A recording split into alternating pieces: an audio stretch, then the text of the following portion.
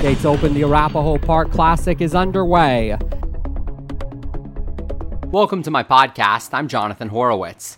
I'm going to tell you about arguably the most significant coin flip of all time. It took place in 1780 in England between Edward Stanley and Charles Bunbury. Stanley won the coin flip, and for it, he got to name a brand new race for 3-year-old horses.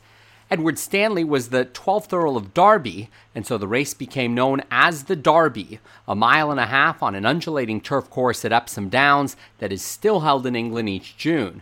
Now nearly every country, every state, has a race for 3-year-old horses with Derby, or Derby as Americans pronounce it, in its name. The most famous of these in the United States, and the most famous of all American horse races, is the Kentucky Derby at Churchill Downs in Louisville, the first leg of the Triple Crown. The Kentucky Derby is unlike any other horse race. Being relatively young at 3 years old, the horses in the race are still maturing. That would be like if March Madness were played in December with teams of freshmen. It is at a longer distance than any of them have raced to that point in their careers, 1.25 miles. That would be like playing the Little League World Series at Yankee Stadium.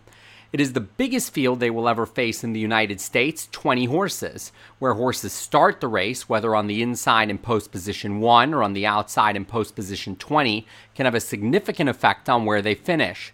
There are so many regional tune-up races for the Kentucky Derby, the Santa Anita Derby in California, the Wood Memorial in New York, the Bluegrass in Kentucky, the Arkansas Derby, the Florida Derby, that the field brings together horses from all around the country facing new competition.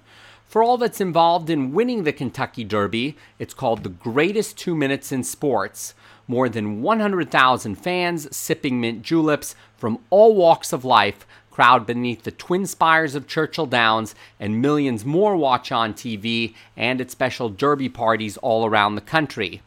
The female equivalent of the Derby for 3-year-old fillies is called the Oaks, also the name of the Earl of Derby's estate. Like the Derby, there are also Oaks races around the world, such as the Kentucky Oaks, Irish Oaks, and American Oaks. Lord Derby will live on in posterity, much like the Earl of Sandwich, for his culinary creation of putting food between 2 pieces of bread and eating it with his hands. Had the famous coin flip gone the other way, Member of Parliament and horse owner Sir Charles Bunbury may have inspired the Kentucky Bunbury. Bunbury did not lose out completely, though. His horse Diomed won the first running of the Derby. Derby has also become associated with other racing competitions not involving horses, such as the Soapbox Derby. A derby can also refer to a general sports competition, such as the Home Run Derby before baseball's All-Star Game, or a soccer match between 2 local rivals in a city.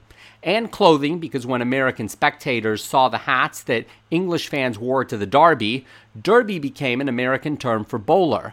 So give some thought to the next time you have to choose heads or tails, because a lot can be at stake in a coin flip. This is Jonathan Horowitz.